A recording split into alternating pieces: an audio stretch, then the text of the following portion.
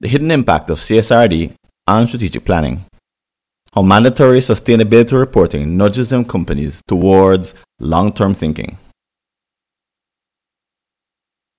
You've heard of CSRD, the Corporate Sustainability Reporting Directive, at least in passing.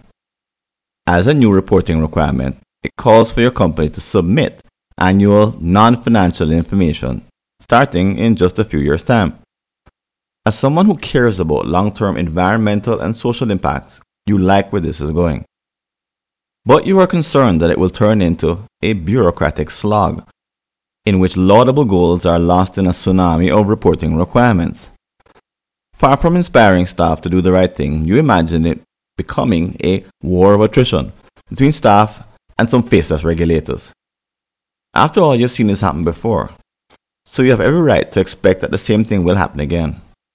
In this article, we'll look at concrete ways for your firm to benefit from CSRD and its impact on strategy. There are many early actions to take to prepare, but they have something in common. They all rely on your understanding of the intent behind the framers of the standard, the European Financial Reporting Advisory Group, EFRAG. In this article, I'll suggest this standard is a nudge in a positive direction which can empower your leadership team, strategic planning staff, and all stakeholders. The context.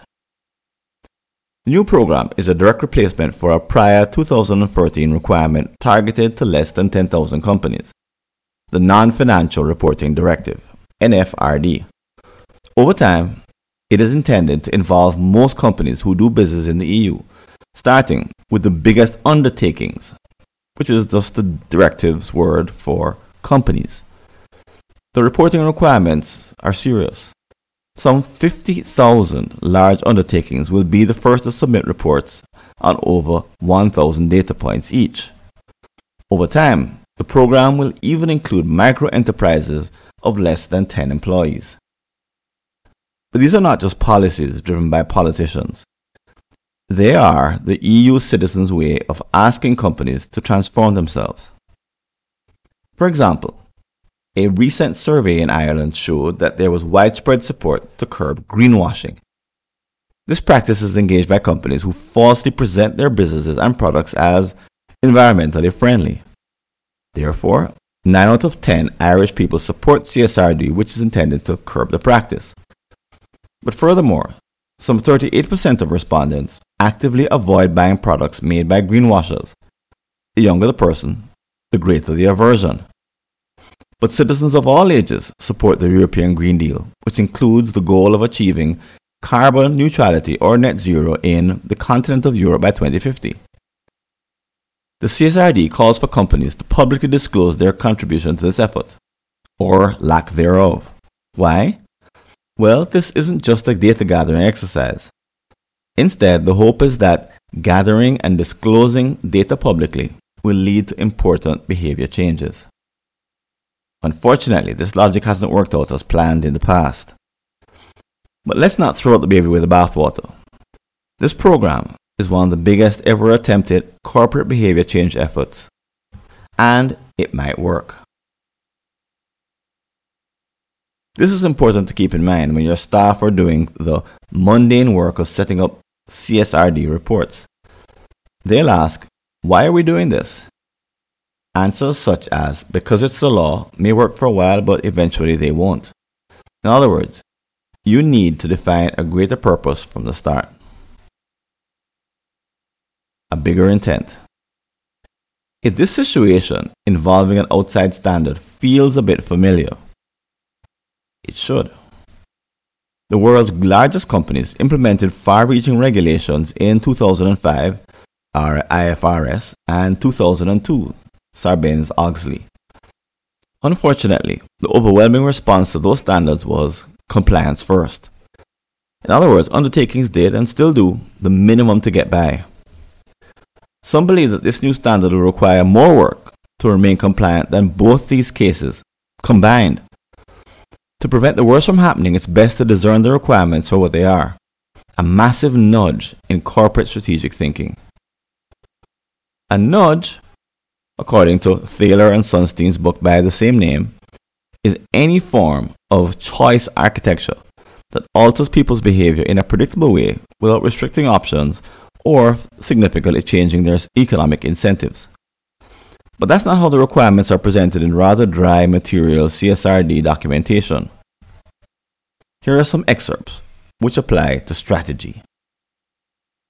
Excerpts from CSRD. The draft European Sustainability Reporting Standards ESRS 2 general disclosures include the following statements about your company, the undertaking.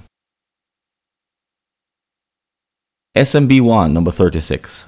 The undertaking shall disclose its market position, the elements of its strategy that relate to or impact sustainability matters, its business model, and its value chain. SMB number 2, number 41. The undertaking shall disclose how the interests and views of its stakeholders are taken into account by the undertaking's strategy and business models. SMB 3, number 44. The undertaking shall disclose its material impacts, risks, and opportunities and how they interact with its strategy and business models. IRO 2, number 57. When reporting on opportunities, the disclosure shall consist of descriptive information, allowing the reader to understand the opportunity for the undertaking or the entire sector. When reporting on opportunities, the undertaking shall consider the materiality of the information to be disclosed. In this context, it shall consider, among other factors, a. whether the opportunity is currently being pursued and is incorporated in its general strategy, as opposed to a general opportunity for the undertaking or the sector, and b. whether the inclusion of quantitative measures of financial effects is appropriate, taking into account the number of assumptions that it could require and consequential uncertainty. These requirements are being phased in for different companies, starting with data gathered in 2024. While there are financial penalties planned for non-compliance, the objective of CSRD is not to be punitive. And it's also not a mechanism for governments to collect revenue from recalcitrant firms. Yes, these are mandatory requirements, but prior voluntary reporting mechanisms were largely ignored. Also, these are not minor reports. They require some thinking, as they can't simply be copied and pasted from existing documents.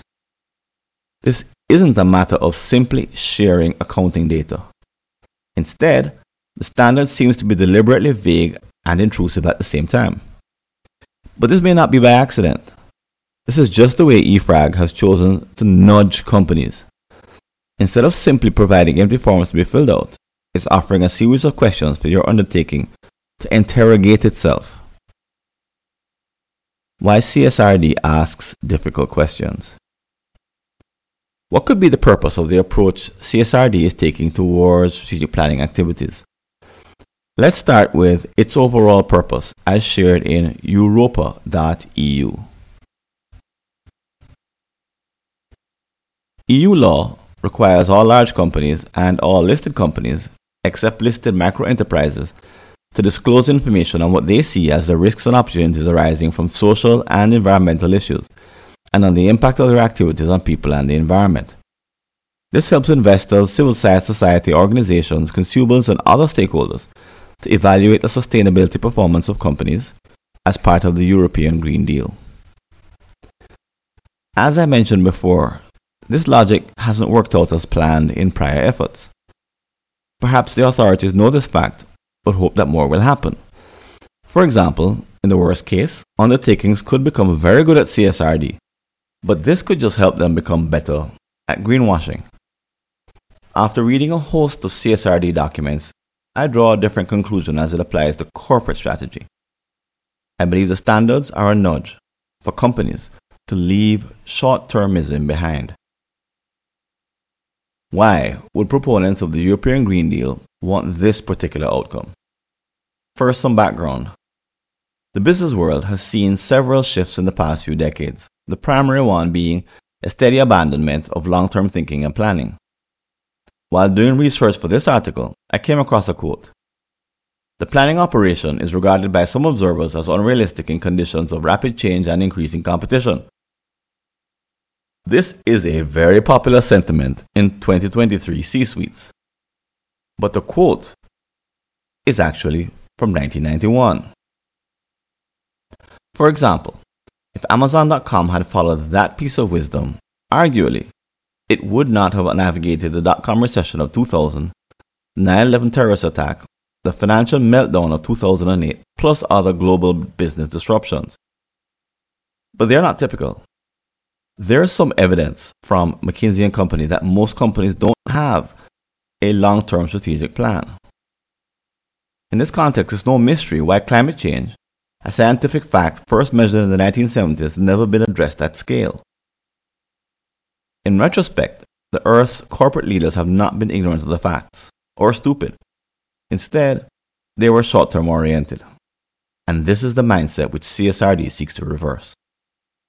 As such, I conclude that new regulations are intended to nudge corporate leaders away from the short-termism they have become accustomed to. The difficult questions it raises and the reporting it requires are intended to cause a cultural or mindset shift in C-suites of all sizes and locations, starting with the largest concerns within the EU. But this is no small commitment. Despite the best efforts of nonprofits like Focusing Capital on the Long Term, FCLT, chief executives of Corporate Purpose, CECP, and other nonprofits, C-suites seem to be moving in the wrong direction. Why? In publicly traded for-profits, short-term investors have hijacked executive attentions on earnings calls. Also, CEOs are compensated in 1 to 5 year stock options and tend to have short tenures. Plus, there's plain old greed. Therefore, there's little encouragement to face long-term challenges, even if they endanger undertakings' best interests. But many executives are aware of the problem. The before-mentioned McKinsey survey found that 86% of respondents believe that using a longer time horizon to make business decisions would positively affect corporate performance in a number of ways, including strengthening financial returns and increasing innovation. Also, one survey found that 55% of CFOs would avoid undertaking an NPV-positive investment if it meant falling short of the quarter's consensus earnings per share. And in another study, 78% of executives said they would take actions to improve quarterly earnings at the expense of long-term value creation. The fact is, undertakings are harming themselves, investors, and all their stakeholders. Whatever the reasons why, it's not hard to see that long-term problems related to environment, social, and governance, ESG, are ignored. In essence, the CSRD hopes to overturn these bad habits. Why? Hopefully, companies will be nudged to develop new muscles for the long term in 2 ways. 1. CSRD reporting compels companies to supply data about their long-term plans. It asks the following questions among many. Will their strategic plans have an impact on the environment and on society? Or vice versa? Also, what about their long-term business model? Is it sustainable when viewed from multiple dimensions? These and other challenging questions make a dubious assumption that companies actually have long-term plans. However, if the trends are to be believed, they don't. The CSRD does not ask whether such plans exist, nor does it offer any advice on how to craft them. Instead, it simply presumes they do. And then it asks companies to share how these plans will play out in the future and to report their conclusions to the public. My estimation, most companies would either scramble to offer such insights or be forced into a new form of greenwashing. Most will fall someplace in between. Mandatory reporting equates to a very strong nudge in the brand new area of corporate strategy. Number 2, if CSRD works as intended, more companies will do long-term planning. But that's not all. In my company's ongoing study of 50+ long-term strategic planning retreats, we've noticed something interesting. When companies extend their planning horizons, they tend to pay more attention to ESG topics. This finding is supported by the following quote from the Method of Production of Long-Term Plans from Tomlinson and Kaisers article at the Harvard Law School Forum on Corporate Governance. The cross-team collaborations required to develop an effective long-term plan had helped to take sustainability issues out of the corporate silo and connect them to strategy. This was part of a broader movement in which sustainability issues were being seen as core to business operations and an increasingly urgent focus for large institutional investors. The good news is that such thinking occurs quite organically in practice. The opposite is also true. When the planning horizon is reduced to less than 5 years, the exercise devolves into an exercise in maintaining the status quo. Usually, financial metrics dominate as the plan becomes dominated by short-term survival tactics. There certainly is no room in these tactics for big, hairy, audacious goals, big hags, such as a climate-neutral continent by 2050. The path the CSRD has taken to perform these two big behavior nudges may be overly focused on data reporting. The strategy could be incomplete as it compels undertakings to focus on ESG topics they would otherwise ignore. It may also be too indirect and rely too much on asking difficult questions. But beyond these direct behavior changes lies a more subtle shift I encourage your firm to consider. Creating a mindset of long-term value. The sad truth is that EFRAG's focus on topics related to environmental, social, and governance ESG concerns may not be enough. For example, some companies have already expanded the 3 letters into 4: ESGH, health, and ESGT, technology. These are welcome developments. We can expect that further dimensions of long-term interest will be added as they emerge. But rather than continue to add new letters, it makes sense to pay attention to Alex Edmonds, professor at the London Business School. His recent article, The End of ESG, created quite a stir as he made the point that the acronym was a temporary limited placeholder for a much larger concern, long-term value. As such, companies needed a new mindset. With it, I conclude they could take care of all sorts of things, such as CSRD reporting requirements. I haven't seen any mention of his work in EFRAG's regulations. They're also quite dull, focusing on the mechanics of reporting than all the reasons why. Instead, they innocently require the kind of reporting that makes short-termism impossible, or at least uncomfortable. But there are some smart companies out there. Even if they don't greenwash, can they be terrible at creating long-term value, but excellent at playing the CSRD game? In other words, will they skip the mindset but still offer the public great reports? This could be the downfall of the way CSRD is constructed. In fact, this is what Kenneth Pucker says is already happening in his 2021 Harvard Business Review article. Lots of reporting but very little actual change. We need to go further. And there's a lot to be learned from Pucker, Edmonds, Tomlinson et al. About the ways CSRD may be followed to the letter but gutted in practice. What should your company do in response? Peter Gassman and Will Jackson Moore offer a cheeky choose-your-level self-assessment in their article, The CEO's ESG Dilemma. They offer 4 levels of responses: conformist, pragmatist, strategist, idealist. At one end of the spectrum, ESG is seen as a means, but at the other, it sees an end. Essentially, their message is that you get to choose your response and act accordingly. Add in this bit of truthful self-analysis to your decision-making and you can begin to see your choices. Based on this assessment, if you happen to either abhor greenwashing or intend to be idealistic, I recommend the following 4 steps. They're based on the findings of my company's study of interwoven short and long-term strategic planning retreats. Step 1. Build support for a long-term thinking project. Search for and gather the proponents of long-term thinking, planning, and acting. I recommend you look within a number of stakeholder groups. Keep evangelizing the idea until there is a critical mass. But be prepared for a range of reactions, even among those who are interested. Case in point, board members may see this as an obvious part of their jobs. Younger staff may have a personal mission to benefit the planet. Those who are about to retire could be interested in creating a legacy. A few may appreciate that doing CSRD reports without having a long-term value mindset can lead to greenwashing. Before the next step, engage in consultations with your stakeholders. It's the best way to get quality inputs and also to create a sense of inclusion. Some organizations have attempted to outsource the task of actually creating a long-term strategic plan to teams reporting to their chief sustainability officer or even their chief strategy officer. I don't recommend either approach, as it moves responsibility away from the company's leadership. Instead, I ask leaders in the C-suite to make decisions together in real time during a corporate retreat. Step 2. Conduct a retreat. Once a critical mass of stakeholders has been engaged.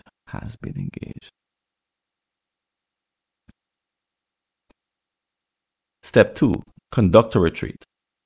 Once a critical mass of stakeholders has been engaged, schedule a planning meeting with a view to producing an interwoven short and long-term strategic plan. But this is not an ESG plan. Instead, taking advice from Edmunds, it's all about creating long-term value for all your stakeholders in financial, social, and other dimensions. Before the event, be prepared to bring decisions related to CSRD to the forefront at the appropriate moments. These should be introduced in an inorganic way, not as an afterthought. For a more detailed description of the steps in the entire exercise, visit the Jump Leap newsletter. But here is a one-paragraph summary of a 20-plus hour intense retreat involving 18 to 22 top leaders. Start the event by forging a baseline of the current reality. Then, choose a target year more than 15 years away. Define a detailed vision for your target year encompassing several BHAGs. When that's done, backcast your way from the future to the present and have that become your long-term strategic plan. Then use it to craft a strategy map for your short-term strategy. That's the only way a deep, long-term strategy can be used to respond to CSRD. Step 3, share the strategic plan.